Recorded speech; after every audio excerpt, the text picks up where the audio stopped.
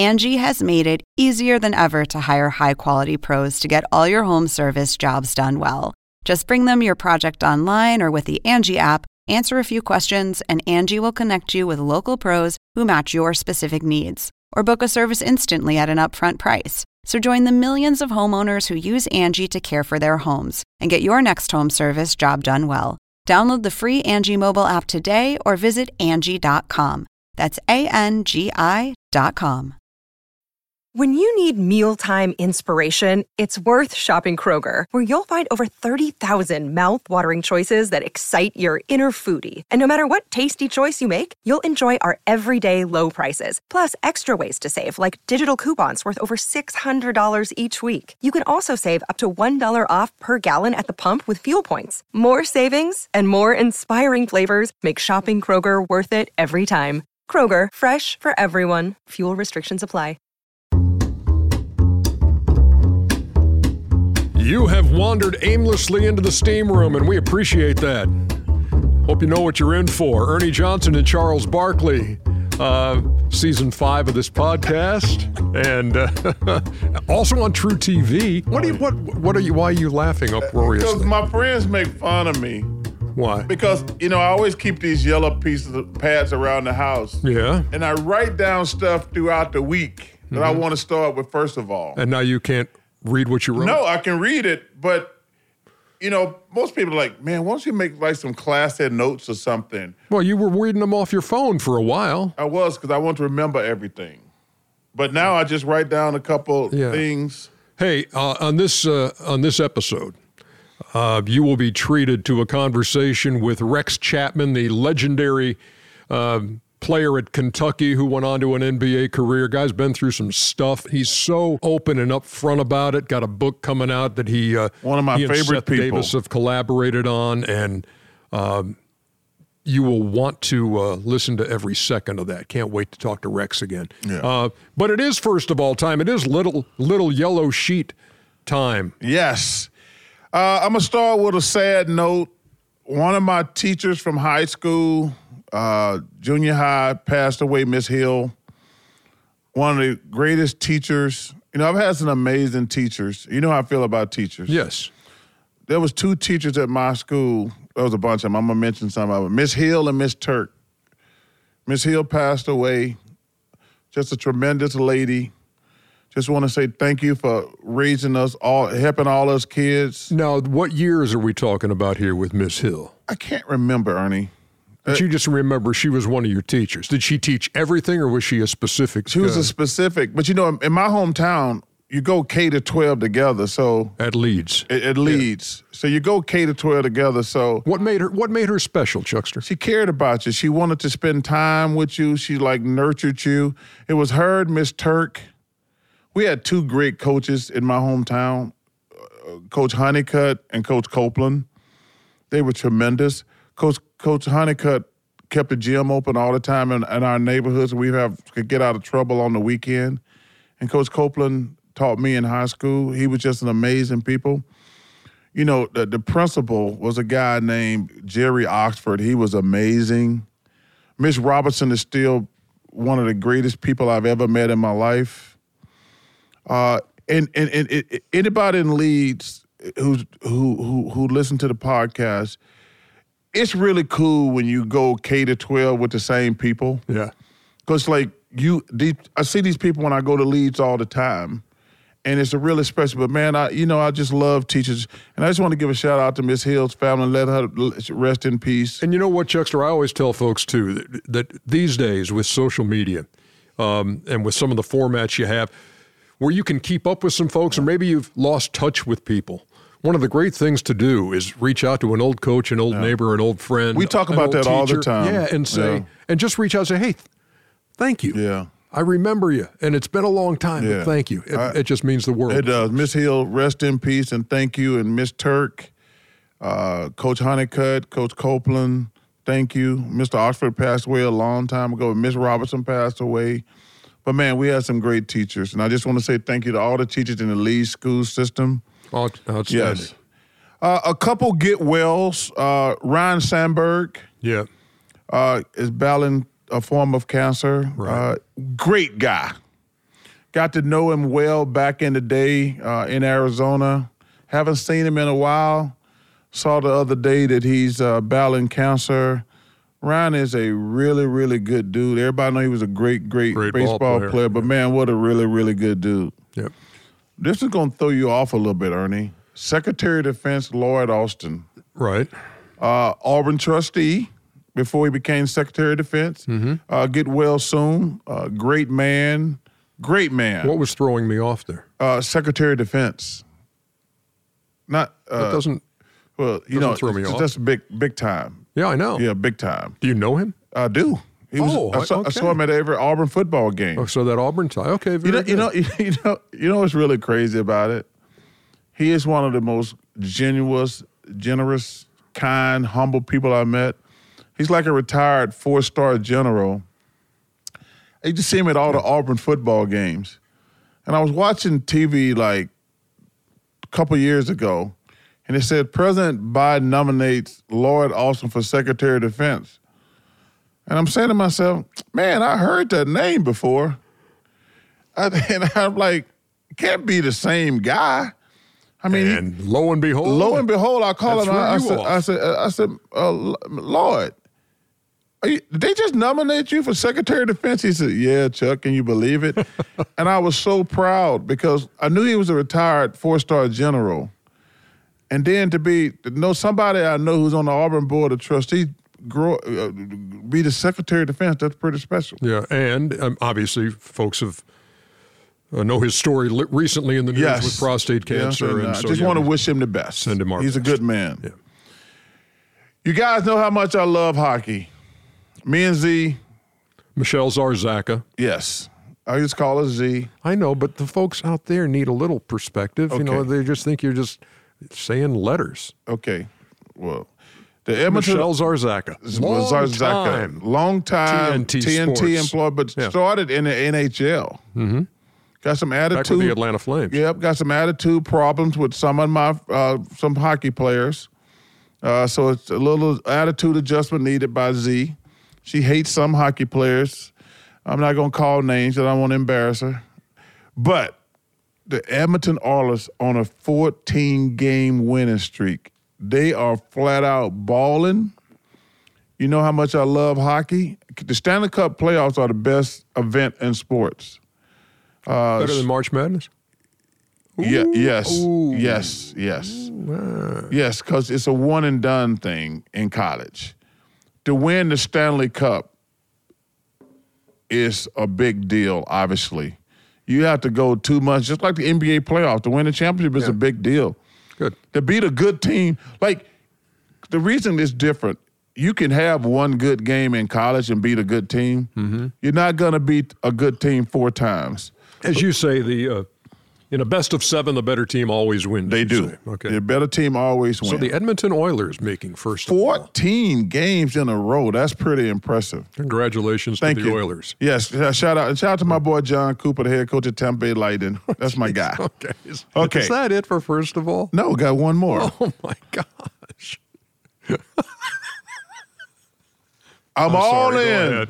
I'm all in on the Detroit Lions. All right. I'm all in on the Detroit Lions.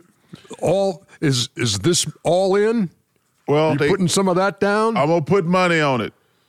They hurt me in game 1 against Tampa Bay. They didn't cover, but they were big last week for Chuck. But I'm going with them. How big were they for Chuck? They were big. They won. How big? And I'm going against my favorite player. My favorite player is Fred Warner, the linebacker of the San Francisco 49ers. He's my favorite football player. But I'm all in on the Detroit Lions. What's the line? What's 7? 7 out in San Francisco. Yes.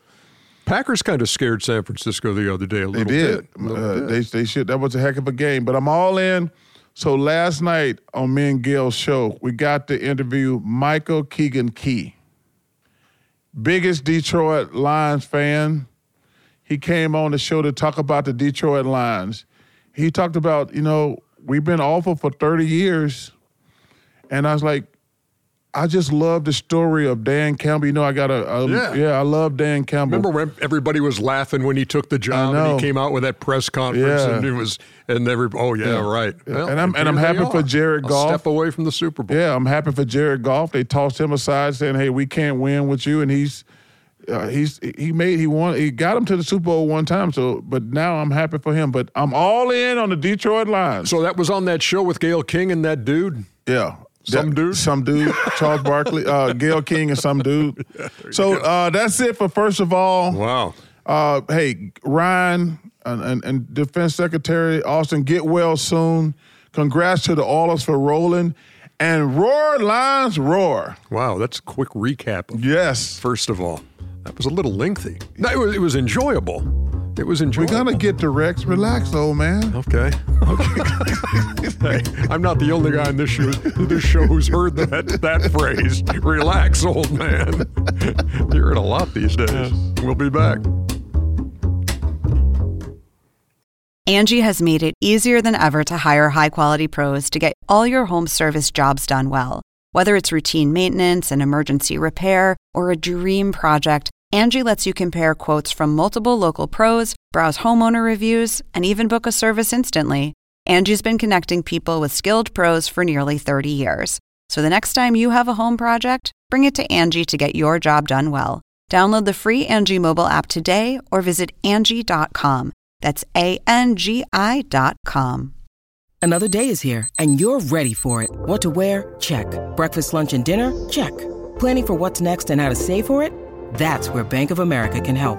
For your financial to-dos, Bank of America has experts ready to help get you closer to your goals.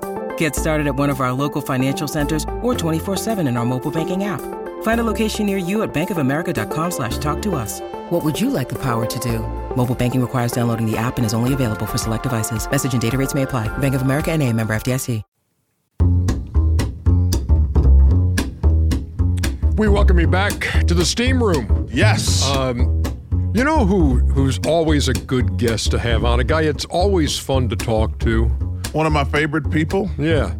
Rex Chapman. Yes. Man. Hilarious. Yeah, Rex has been on the pod before. Hell of a basketball player. Yes. Taking this game to the next level with the social media. Yeah. Hey, Rex, do you recall from your last appearance here what the only rule of the steam room is? Keep your towel on. Keep your towel on, brother. There you go. Keep your towel on. All right. It's the only reason we got. Man, it's always good talking to you. How are you? You too, guys. I miss you. Hope to see you in person soon. Yeah, that would be great. How's life? Life's good. I think as good as it ever is. I'm hanging in. My family's good. The kids are good, so everything's good. How old are your kids now? 31, 29, 25, and 22. You got any grandkids yet? No, boy oldest and 3 girls. Oh my goodness. No grandkids yet. I know you do. Yeah, Ernie and Clark Kellogg had told me having grandkids was going to be the greatest thing happening, man. You know, and I was right. And I was like, okay, I'm excited. But Rex, I got to tell you something, man. Ernie, I hate to say it, Ernie was right and Clark Kellogg was right. It's the greatest thing ever, man. I want to see you with the grandchild because I bet it is. I bet you love it more than anything in life. And there's another level to it even now that Chuckster is experiencing. I just told Ernie, when I go see him now, he says, Big Pop, Big Pop. He calls me by my name now. Like, oh my God. Like, I can never hear enough Big Pop. I mean, it's the greatest thing ever. And he just did it like in the last couple of weeks. He's like, I was like, what did he say? He says, Big Pop. When you come over now, he says, Big Pop, Big Pop. So, hey, Rex, what you doing podcast-wise these days? What's this thing you got going on talking about owners of sports teams? Yeah. I did a guy named Rich Corson reached out to me a year or more ago with Smartless. You might know Smartless, Jason Bateman, Sean Hayes, and Will Arnett's podcast. They kind of did a couple of spinoffs, offshoots of their Smartless podcast, one of them called Owned. And for the last year, we've done, don't know, 30, 40 pods on different owners in the world. Doesn't have to be basketball. It could be football, NASCAR, whatever it is. One of my favorite episodes, we had Russell Crowe on. Wow. The Russell Crowe. And he bought his childhood dream rugby team back in the early 2000s from Rupert Murdoch for $3 million. The South City Rabbitohs. The Rabbitohs. Yep. That's exactly right. He's more passionate about that than winning Oscars, than doing movies. It was the most amazing interview. Anyway, they won the whole thing like 10 years after he bought it, and now the team's worth like $85 million. He's so proud of it. But it was just fun sitting, listening to Russell Crowe talk about sports because he loves it. He loves it like we love basketball. So I'll tell you a funny story about Russell Crowe. So about probably 25 years ago, I'm in Vegas for a big fight. And Eva Longoria and Mario Lopez says, why don't you meet us for dinner? And I said, I would love to. So we go to dinner, and Russell Crowe walks up. And he says, hey, good to see you again, Chuck. I'm like, damn, I met Russell Crowe before? I would remember that. I says, hey, my man, no disrespect. It's an honor and a privilege to meet you, but we met before? He says, yeah, we met before. He says, I was a nobody.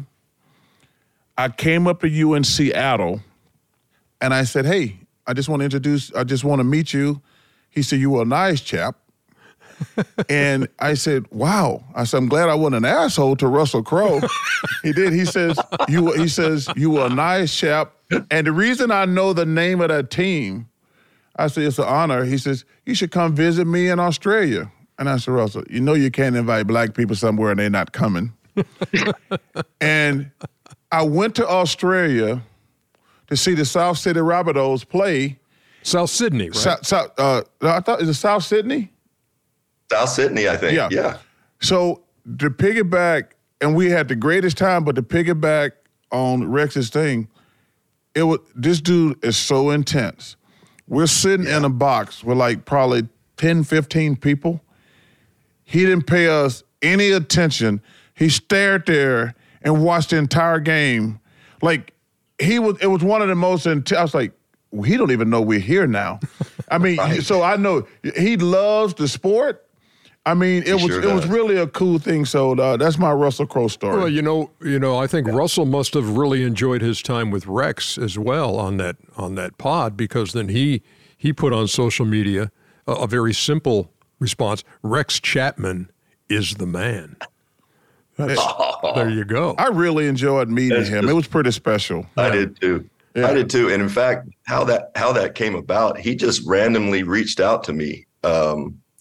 I got a text message, and I think he got my phone number from Luke Longley, to be honest. And he just reached out, wanted my address, wanted to send me some Rabbitohs gear. And from there, I said, I'm doing this pod. He said, I want to do the pod.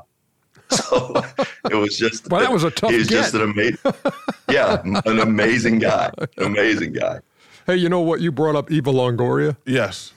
That was, and you know my Eva Longoria story. I do not. The greatest random seat assignment in the history of air travel. Oh my goodness! When you sit next to her? Yeah, when we were during the playoffs, going from San Antonio to somewhere. You weren't an asshole though, right? No, and I was sitting there was one seat left where we were, and I'm sitting there, and who walks on to take that last seat? Eva Longoria. Yeah, but you wasn't an asshole, right? No way. No, I was very respectful, and I hello, how are you? Of course he was. Oh, yeah, no, I wasn't gonna, I love the episode when, But Rex, we've all been there when somebody wants to talk about your life story, what game you played, what's this guy like. I'm like, yo, man, I would never be rude like that, but I'm thinking to myself sometimes, man, shut the up. Because I'm sitting there like, yo, man, because Rex, I always fly first thing in the morning. I always catch a 6 o'clock flight, and I really want to sleep the whole flight, but there's nothing worse. Well, what was Larry Bird like? Oh, he was a great player. Yeah. What was Magic Johnson like? He was a great player. I always wonder about, Karl Malone and Patrick Ewing. I said, I wonder about him too, but not now. I want to sleep. So I'm glad you wasn't bugging. I'm glad you wasn't bugging Eva Longoria. No. I've got a similar story with a person. I was flying. It was first class. It was a couple years ago. Early in the morning, I sit at my seat, and I'm in row 1. So as people are getting on, they can see me. There's a person sitting to my right. People are getting on, and it's early. And I noticed a couple people recognized who I was. And they start saying, then other people are looking. And I'm kind of in my head, and I don't want to be a distraction. I've kind of got my head down, and people are saying hi to me, and I'm kind of getting bothered by it. And then somebody says hi to the person sitting next to me. And I kind of looked over at her and went, oh, okay. And waited a couple minutes and said, hi, Sheila E. How are you? I'm a big fan. That's funny. and then we talked basketball for the next 4 hours. She's a huge Golden State Warriors fan. I'm a huge Prince fan. We sat there and talked music, and basketball was the greatest thing ever. Anyway, she one-upped me. She was way more famous. Yeah. Would you have talked for 4 hours about basketball to Sheila E., or would you have slept? I would have slept. I would have said, hey, Sheila E., it's an honor and a privilege to meet you. Continued success. But just go into bed. It is always funny when everybody walks by you and you're sitting in first class.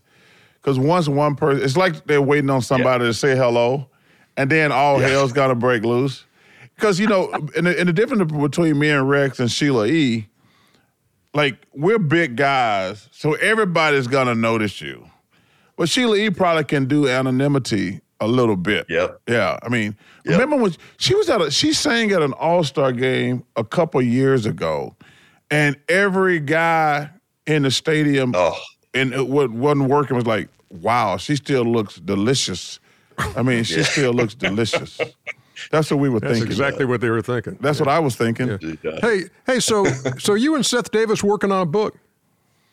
Ooh, yes, it's done. And we've all been interviewed. We've done interviews. Chuck, I know you've done them since you were a teenager. Ernie, you've been performing them forever and doing them. I don't think I've ever been more terrified to talk about something or more nervous to talk about something than this. Simon & Schuster a couple years ago asked me to write a memoir, and it was one of the hardest things I've ever had to do, just reliving a lot of the stuff, some bad decisions. And but we spent a couple years really working on it and trying to be as raw and as honest as can be. And a lot of it isn't fun to talk about, but it's my story, and hopefully somebody will get something out of it. But did you feel a sense of relief talking about it? Because a lot of times when I've done things and made mistakes, you're like, I want to move on. Mm-hmm.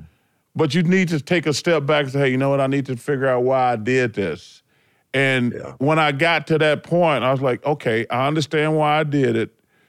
I can't make that mistake again. So when it was over, did you feel a sense of relief?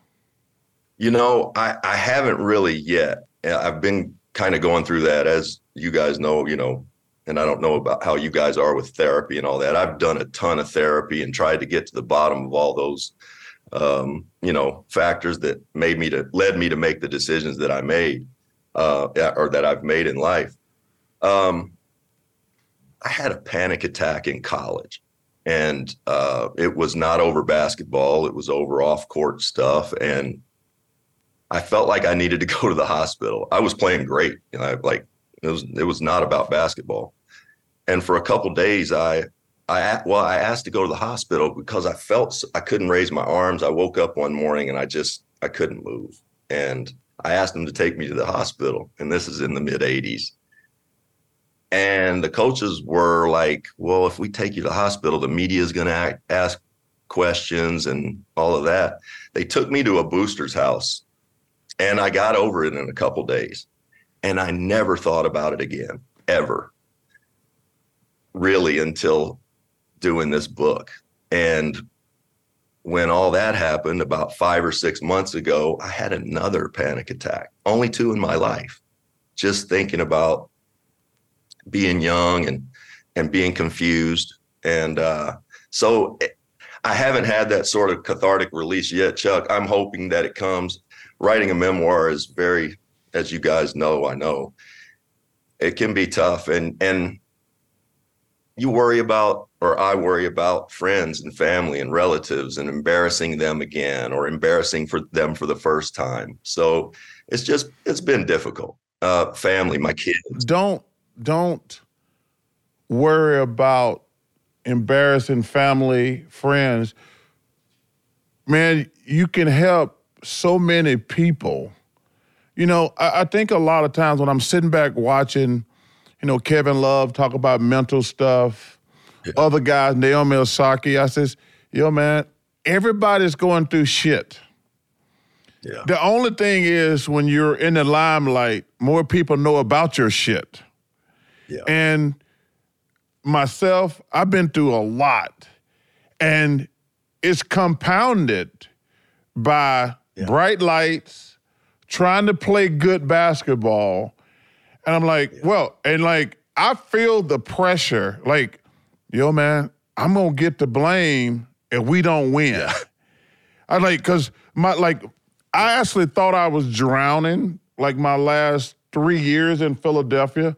Like, I know I'm a great player, but they say I suck because we're not winning. And I was like, I couldn't sleep. I was miserable to be around. And then I talk about this on the show all the time when I'm doing interviews. Like, all these jocks be pissing me off, talking about, I don't read the newspaper, I don't watch television. I'm like, shut the hell up. Of course you watch television and read the newspaper. And even if you don't, your family and friends are calling you. And so I sympathize, I understand, but I think it's a great thing you're writing this book for me personally because, man, there's somebody first of all, you're going to have to do a lot of interviews all over the country. Not only are you going to help jocks, you're going to help regular people. Because when you're doing some interview in some, not even an NBA city, there's somebody at home going to be like, yo, I'm going through some stuff. So, man, don't feel ashamed. First of all, your family and friends should be like, yo, man, we're proud of you. Thanks. I really do appreciate that, Chuck. And I'm not sure a lot of people, for me, like you said it exactly right. I don't think I consciously felt pressure, but there was pressure. If I played bad in high school and college, we were going to lose. If you played bad for the Sixers or the Suns or the Rockets, y'all were going to lose. I wasn't that player at the NBA level. You were, and people don't understand that if you care, which you did, that's pressure. You put that pressure on yourself and you go out there and you try to perform no matter what. I didn't even realize how crazy this was until I started writing this book. In about 3rd grade, my dad, so you guys remember Jeff Jones that played at Virginia with Ralph. So he was my dad's point guard. My dad coached high school basketball, and Jeff was his point guard for 4 years at Apollo High School. So Jeff's like really one of my first heroes. 3rd grade championship game, Tamarack Elementary School. We're going out for jump ball. It's in the morning. It's probably 10 a.m. And I go in the gym. It's a little gym. There's really not even places to sit. It's a cafeteria. And I look over and my dad has brought his whole team, his whole high school team over to watch my game. And I went out for jump ball and threw up right at the midcourt. And they came out, cleaned it up, big throw up. And they came out and cleaned it up. And I felt great after that and went out and we won. And my dad used to make himself, when he was coaching, he used to go he'd talk to his team, go in the locker room or go in the bathroom, stick his finger down his throat and throw up. He would get so nervous. And so from third grade on, that's really what I did. Through my first 2 or 3 years in the NBA, I threw up every game before middle school, high school, college. And if I was playing bad and a teammate might go, "Hey, did you throw up? Go back and throw up." So I always felt better after I threw up. Yeah. But throwing up all the time before you play, that's not normal. There's something going on there. I'm putting a lot of pressure on myself. I just I'd never paid any attention to thinking that stuff was maybe too much. Maybe maybe it's overkill here. I wish if I could go back, I wish I'd have started going to therapy when I was 18, 19, 20 years old. Hey, Rex, Seth Davis is one of my favorite people. I love working with him on March Madness, love reading his stuff. He's a great writer. And I can only imagine that as you guys are collaborating on this book, he's asking questions. Maybe there had to be times where you thought, man, that's really going there. And if you were just doing it solo, maybe you wouldn't have gone that deep. Is that true? Yes, no question. And there were times during this whole thing where I would just get so emotionally exhausted that we couldn't talk for a couple weeks. Like, I didn't want to talk to Seth. He could tell, it was just painful. A lot of the family stuff, a lot of the drug stuff, and you guys know pretty much everything. I think the scariest part is, I've been sports famous since I was 15. This is different. You're telling complete strangers, everything, pretty much everything about you. And Seth was, when we set out to do it, I wanted to be as honest as I could, as honest as I am when I'm talking to groups about recovery or whatever it is. And to do that, I know this, you guys, when you set out as a kid, when I set out to play basketball, 8, 9, 10 years old, I wanted to be the best player in the world. And if I would have thought about writing a memoir at that age, it sure wouldn't have been this memoir, Right. It would have been the one Grant Hill's writing, or, the all-American guy that just seems to have it all together on and off the court. I could keep it together on the court, but off the court, I was kind of a wreck. So how did you come up with Seth? Did you interview anybody else, or you just hit it off with Seth? So I probably wouldn't have done this if Seth hadn't asked me. A few years ago, it was during the pandemic and the George Floyd murder. And somehow Stephanie Rule with MSNBC got in touch with me and wanted to do I had written an op-ed. And she asked me to come on, and Seth saw that piece. And he called me up and he said, "Hey, you ready to change the world?" I said, "What are you talking about?" I said, "What are you talking about?" And he said, "Well, I think you got a story to tell. And again, you guys know, the people we know. Mm-hmm. And I'm not sure there's anybody else that I knew that I trusted enough to let them know everything about me."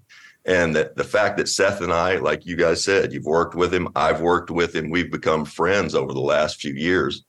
Going through this whole journey with him, it wouldn't have happened without Seth. Seth did the heavy lifting and guided me through all of it. I love that dude to death. And the name of the book, real quick. So the name of the book was supposed to be The King and I. The Simon & Schuster read it and said, "No, it needs to be, It's Hard for Me to Live with Me." And apparently that's something that I said in the book, and they went, "Yep." And when I told my mom what the name of that book was now, she went, "Yep, they're right. They're right." So let me ask you this question. When you make mistakes, You find out who your friends are. Yeah. Yeah. It doesn't have to be one person, but who's the one person says, hey, I'm not going to give up on you. We're going to get through this. Who, if it's one person or a couple of people, who are the people said, hey, you know what? We're going to get through this? I think I'm really fortunate in this regard because when you think about it, most addicts, they end up burning everybody in their family. They end up burning most of their friends. Most don't travel outside of a 50-mile radius.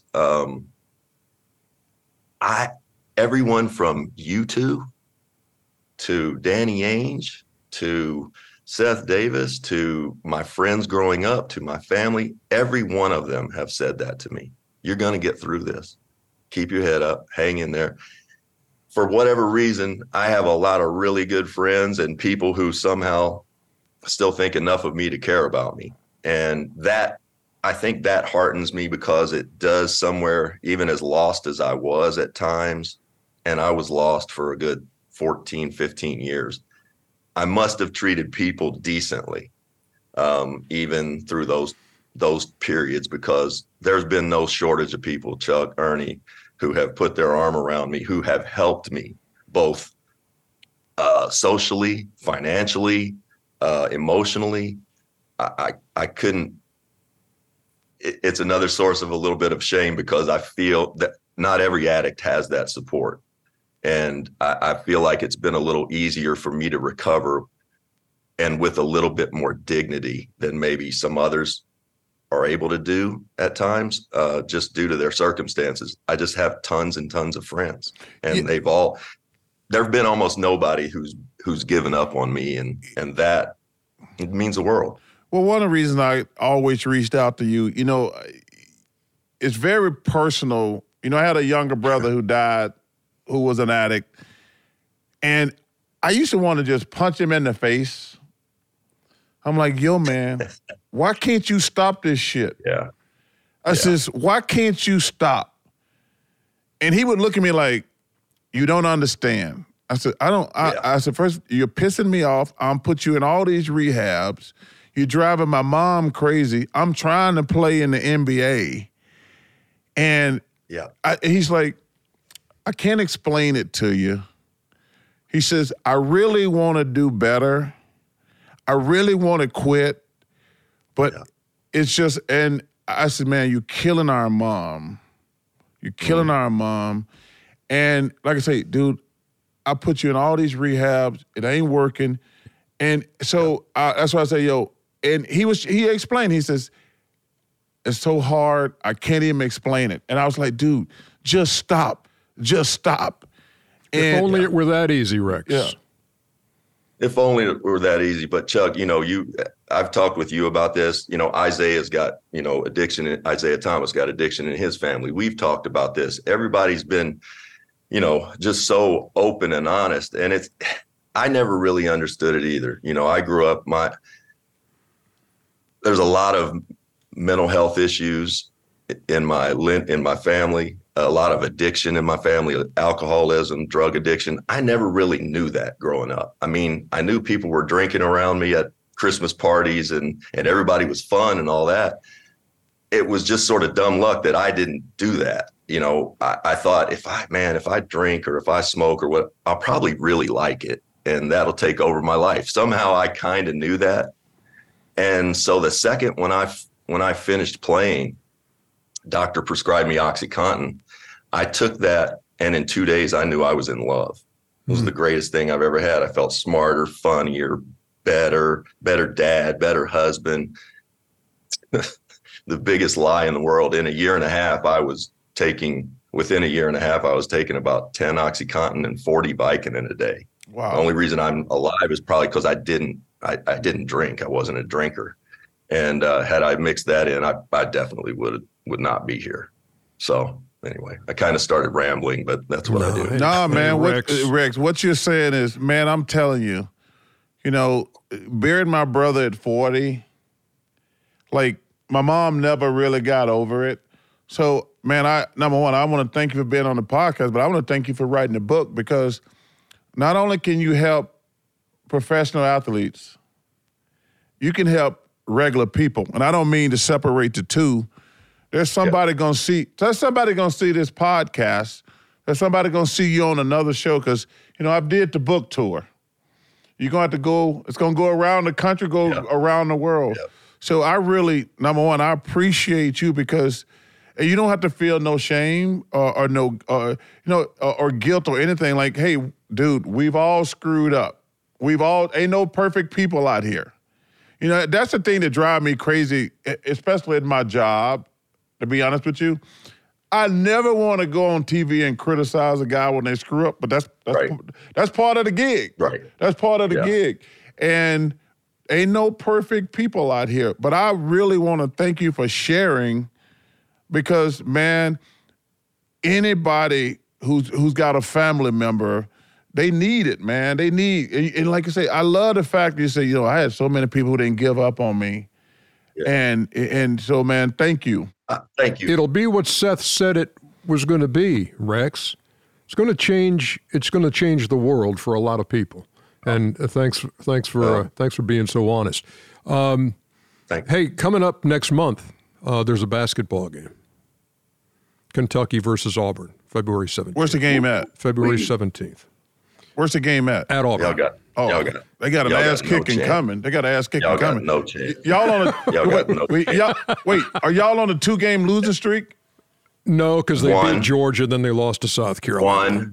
One game at South Carolina, a bunch of freshmen on the road in the SEC for the first time. We're about to smack y'all, Chuck. And I'm telling you, we go 10 deep. We go 10 deep, and we got maybe 4 or 5 first rounders. We're the number 8 ranked team in the country right now, correct? And Kentucky's 6. Yeah, I know. But we're playing a game at Auburn. Now, we lost a heartbreaker to Alabama last night. Last night. But the thing is, so I'm starting to get ready for March Madness.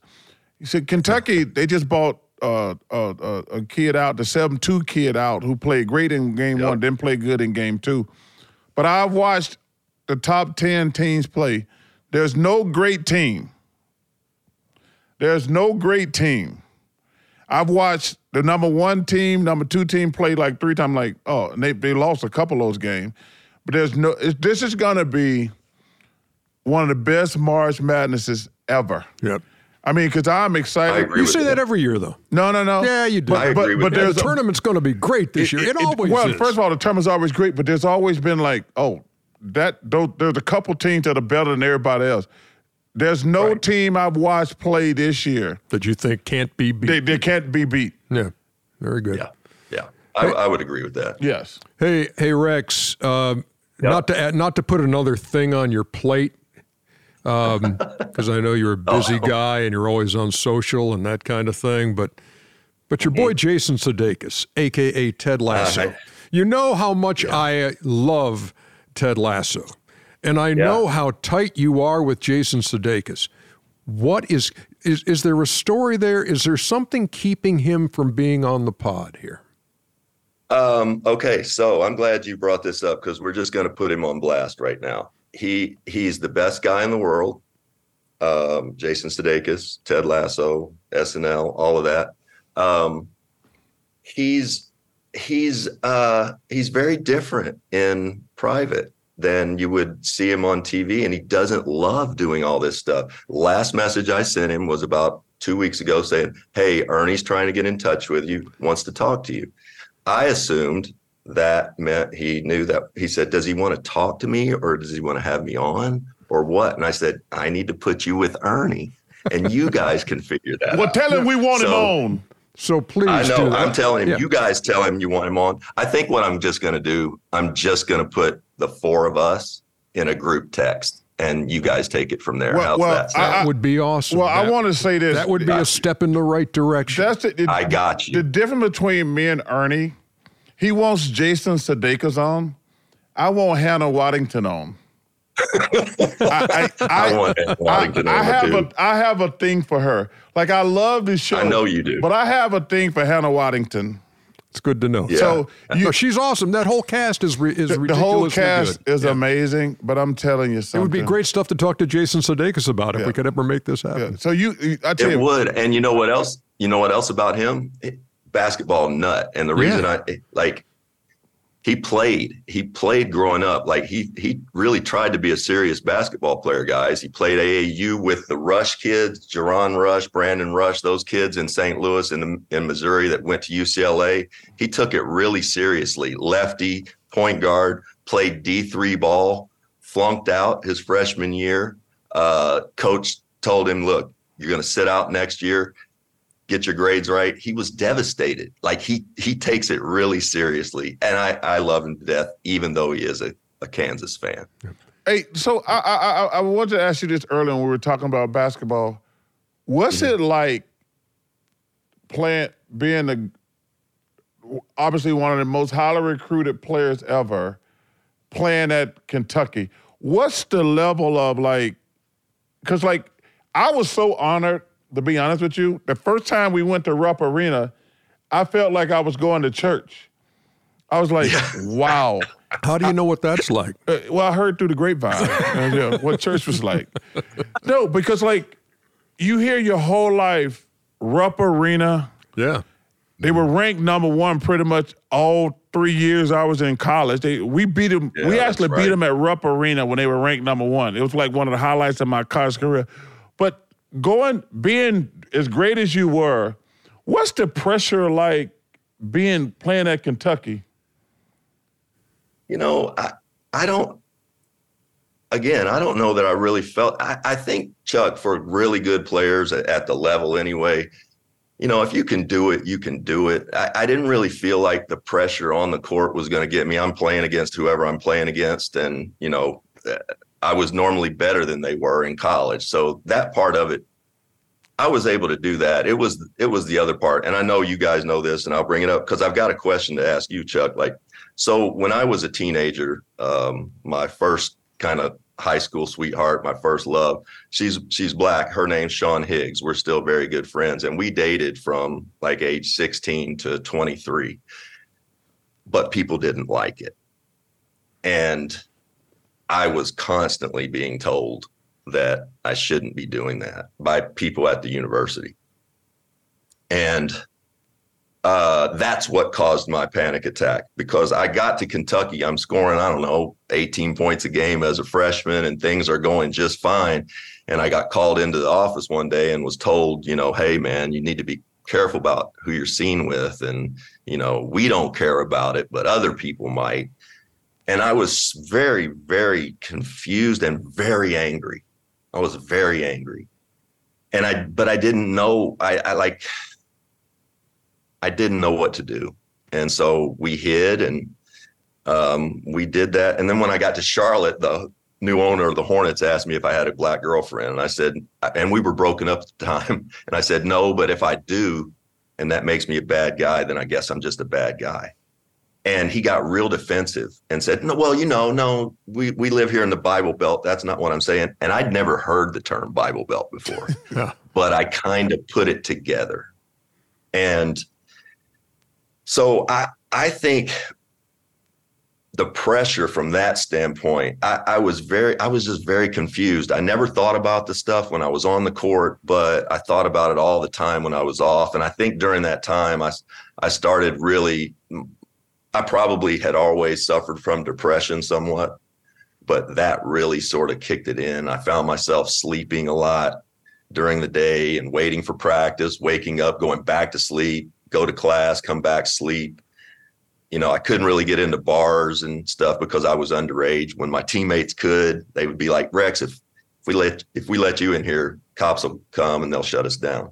So I didn't really feel that pressure, Chuck, on the basketball court. Also, I didn't grow up dreaming of going to Kentucky. I grew up dreaming of going to Louisville. Darrell Griffith was my hero.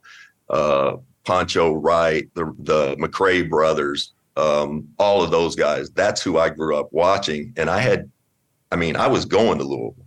And at the last second, Joe B. Hall resigned. I wasn't going to go play for Joe. I liked Joe a lot. But they hired Eddie Sutton. I knew Eddie had head coach Sidney Moncrief, Alvin Robertson, Darrell Walker. And he came in.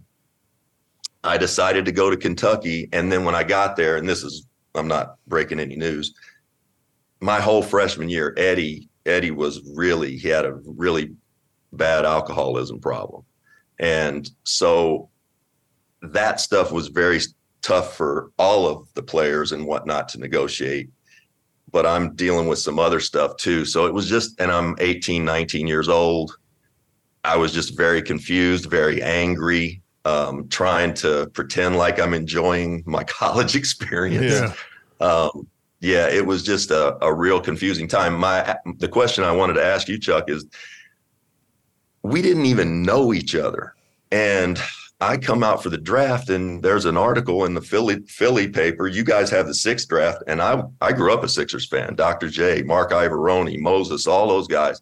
And somebody asks you're like in the playoffs. Who do we need? And you're like, I hope we draft Rex Chapman. I'm like, what? What? Fast forward a year or so, I'm a Converse guy. You're a Nike guy. We Rex, play against each other. Rex, I'm looking for help. Rex. I asked you to come to my camp, and you came to my camp. You spoke in Owensboro, Kentucky. We went out a couple nights. Why did you come? Why did you like me? Why? What was it? You talk about racism. The thing I love the most about sports, when you're around the white guys and the black guys, we don't give a shit what color you are. Yeah. My best friend from high school was a guy named Pep Mock. And he'd been a pilot his whole life. I love that dude like a brother. I trust him more than anybody probably in my life ever. Mm. But that's the thing I love about sports. Mm. And, man, I don't care what color you are. I just want we want great basketball players, and you were a great player. And I because I'm watching, the really cool thing about my life now, I tell people the 2 coolest things I've did in my life are the Olympics and now March Madness, because NBA players, we watch on we don't even. Well, I'm so old, there was no games on, but you watch college games every night that when you're not playing. So we followed the college game, and March Madness, we built our whole day around March Madness. We're not doing anything today except watch college basketball, especially unless we got a game that night.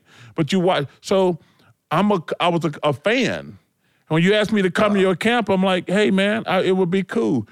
Man, in Kentucky, I tell you, man, growing up, Kentucky and Louisville, UCLA, Kansas, those, I tell you what, one of the remember the Big East. When you're a young kid, man, the Big East, we're not doing anything on Monday night. We're watching Big Monday. We're watching Georgetown and Syracuse play, St. John's, Pearl Washington. Jim Boeheim, obviously John Thompson. So I was a fan. That's why I liked you as a player. When you asked me to come to your camp, but the reason why, man, that's the thing I love about sports the most. You have to worry about racial bullshit when you're not playing. But when you're on that court, you pass the ball to white guys, black guys, we celebrate together, we're trying to win together. And that's always, when I'm with the other brothers, because we're very aware that racism exists. Unless you're Nikki Haley. But when you talk to black football players, black basketball players, black baseball players, they're like, yo, man, this dude is one of my guys. Right. They can be white, they can be Hispanic, they can be Asian. We don't care. That's the beauty of sports. You know something, Rex? We've we've had this pod for 5 years now. We got, what, about 110 episodes in or something Seems like longer that. sometime with you, Ernie. But you know what? I know it does. But that's the greatest question I've heard in the 5 years we've been doing this. When you looked at Charles Barkley and said, "Why did you like me?" I love that question, man. It was just... But that's the beauty. And I love the answer. But that's the beauty of sports, man. It certainly is. Rex, it's man, it's just an honor every time. And look, anytime you get friends together just to talk, no script, no agenda, it's awesome. Yeah. I feel that way every time we get a chance to hang with you.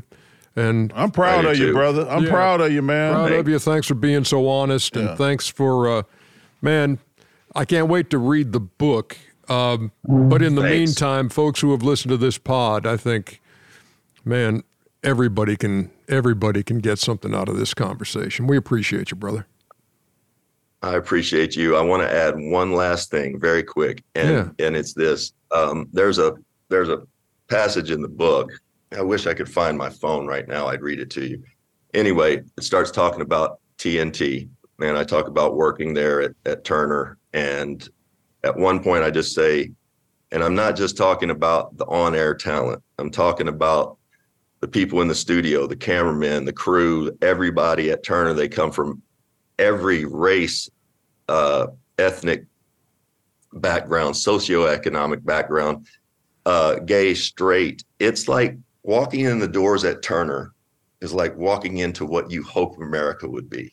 Wow. It's just it's a family atmosphere, and you guys really live it. And it's just the most beautiful place to work. So I can't thank you guys enough for the family and the camaraderie, but I just want people to know that what you guys are doing there in that building every damn day and night is sowing love and goodness. So thank you, brother. Appreciate you, man. Appreciate you, brother. That's why I've been walking through that door for 35 years, man. Yeah. It's a family. Yep. Yes, sir. Thank you, brother. Thanks, man.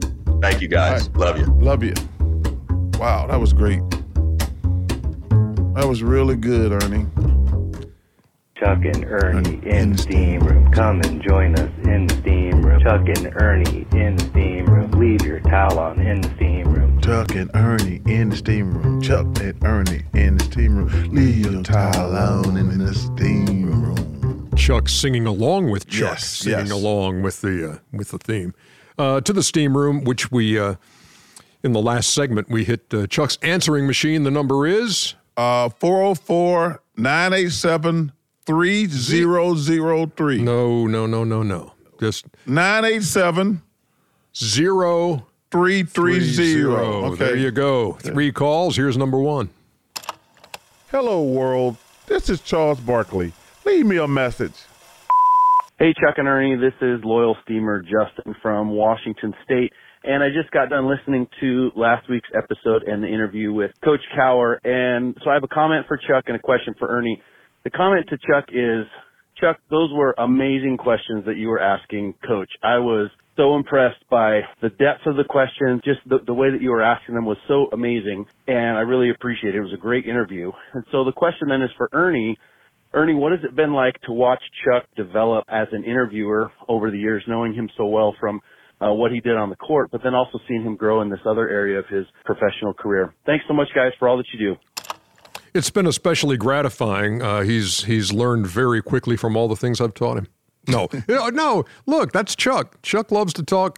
Chuck loves people, and when you love people and you want to get to know about them, you just naturally kind of ask good questions, and that's what you do. And also, thanks for being a lost teamer. One of the great travesty in sports is the Seattle Supersonics not being in Seattle.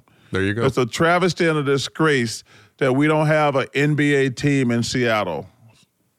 Thank you. Call 2. Hey, Charles and Ernie, this is Kyle from Montana. Just wanted to know your guys' morning routines. I know there's a lot of meditation, cold plunges, saunas, smoothies, intermittent fasting going around, and just seeing what you two fellas are up to in the morning. Love the pod. Love you guys. Thanks for everything. Do you have a morning routine? Yeah, I got a really bad morning routine going on right now. First thing I do is whenever I wake up, I drive to the store and get me a big gulp and get my first Diet Coke of the day and one of that big. Before you do anything else. Before I do anything else, I drive to the store and get I get the biggest cup they got. Then I get like 3 or 4 Diet Cokes to make sure they're going to last me a couple hours.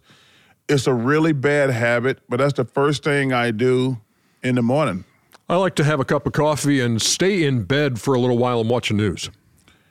No, I don't jump right out of bed and start the day. Yeah. It's like sometimes it feels too good to sit there and then get a cup of coffee and catch up. I watch CBS Mornings in the morning. There you go. Shout out to Gail. And I always and I DVR it too. So if I get up a little late, I just go back to the beginning of it. You know, I hate the DVR thing. I know, because you don't understand it. I don't understand it. And it's DVR. You can watch the whole show even if you're not there. You can watch it later. No, that's what you do. Yeah. Call 3. I'm not going to explain it. Charles, what's up, Charles? Listen, I'm just curious. Have you ever thought about giving Shaq credit for the steam room? Because basically, he probably asked you where you got your bracelet from, and you told him the steam room. And if he never asked you that, and him going to Kenny saying, ask Charles where he got the bracelet from on TV at that. So if Shaq never asked that question, y'all would never have a podcast over 100 episodes, have plenty of people on your podcast and all that. Yeah, that's what we need, to give Kenny and Shaq some more credit. First of all, we had the podcast. We started the podcast during the pandemic. Yeah, but the reason we called it the steam room is because either Kenny or Shaq, I said, "Where'd you get that bracelet?" Yeah. First of all, that was stupid on my part to tell them something like that. Yeah, we just would have called it something else. We just happened to call it. But we would have had a podcast. Yeah, we would have had a podcast. Yeah. First of all, yo, my man, I don't know where you're from. We're not giving Shaq and Kenny no credit. And that's not going to happen. Now, we give them credit for a lot of stuff. Yeah, but not this. And we draw the line. Come on, man. Exactly. Stop it. Now. Good for the soul. Yes. EJ is good for the soul. I think that would be a great way to end the show. Love that idea. Good idea, Ernie. A toast to my big brother George, the richest man in town. So I had a good for the soul kind of Wednesday. So this is going to be kind of personal, and at the end, kind of deeply personal. So I went to Athens yesterday, home of the University of Georgia, my alma mater. So the day started great because I went to Biddy and Bo's coffee shop. Biddy and Bo's Coffee, which adults with disabilities run the place. Wow, that's awesome. Yeah, and it's just a wonderful place to go to. And I just like hanging there sometimes, get my coffee, hang out, talk to the gang who's working it. So Athens has it, Biddy and Bo's Coffee, good way to start. Then I went over to the house of Lauren Smith. You know Lauren Smith, who was the first sideline reporter ever at Georgia. Really? Yeah, and was working with Larry Munson for years. Hey, Lauren, I knew Larry Munson. Yeah, and so Lauren's in his 80s now, and he's still doing interviews and that kind of thing. So he asked me to come to his house and record like a 30-minute interview with him about my days at Georgia and that kind of thing. So that was awesome. Number 3, Di Gamma Kappa is the professional Broadcasting Society, and they saw fit to honor me with an award yesterday, which was very nice of them. And I had a chance to teach a class yesterday to current University of Georgia journalism students. And that's always good for the soul for me because I love sharing. The same was done for me when I was a student. Mm-hmm. You know, people in the business come into class and you can fire away, ask them questions. So we did 90 minutes of that. It was awesome. Wow. Kevin Harlan joined by Zoom to talk about how he prepares for games and that kind of thing. So there was this wonderful good for the soul day, and then it concluded with dinner at one of my favorite places in Athens, 5 and 10. And Cheryl drove up from our house. 5 and 10. 5 and 10 is what it's called. Great, great food. And so Cheryl said, you know what we should do? Wednesday when you're in Athens, I'll drive up there when you're done with everything, and we'll have dinner. I said, great. And this is what's really good for the soul, is that you know what we've been through the last few years. Yeah. Right? Losing Michael, losing my mom, losing my sister. And at that dinner, we just sat and talked about stuff we haven't talked about. And we came to the realization that we're both trying to be so strong for each other that we wouldn't bring stuff up. Yeah. And it was just this breakthrough dinner where it was like, this is how I feel when I think about Michael. This is how I feel when I talk about my sister, about my mom. And she did the same. And it was all the stuff that had been unsaid. Mm. And it took about 500 pounds off of me. And her too. It was like we both looked at each other and said, man, where has this been? And so my encouragement to folks who were listening, and there's nothing, if you've lost a child, I'm not telling you anything new, how difficult that is. But if you make the mistake, as we have, of kind of internalizing this and saying, I'm just going to be tough, I'm going to show this great exterior, and then that's going to snowball and it's going to be difficult. So my encouragement would be, make the time, have those conversations, go there. Yeah. Even when you feel like you don't need to go there, or maybe you're afraid to go there, but go there because it's good for the soul. And that's it. Good job, brother. I appreciate you. Good job, brother. Appreciate Cheryl Ann for 41 years. And appreciate that dinner. That's all I got. That's all we got. That's a good way to finish up, brother. Man, what a great show. Yeah. Rex Chapman. Yeah. Awesome. We love you, Rex. We certainly do. And we appreciate you all listening, watching. And they can watch now. Yeah. I wonder if I'm as good looking on True TV as I am on TNT. No. See you next week.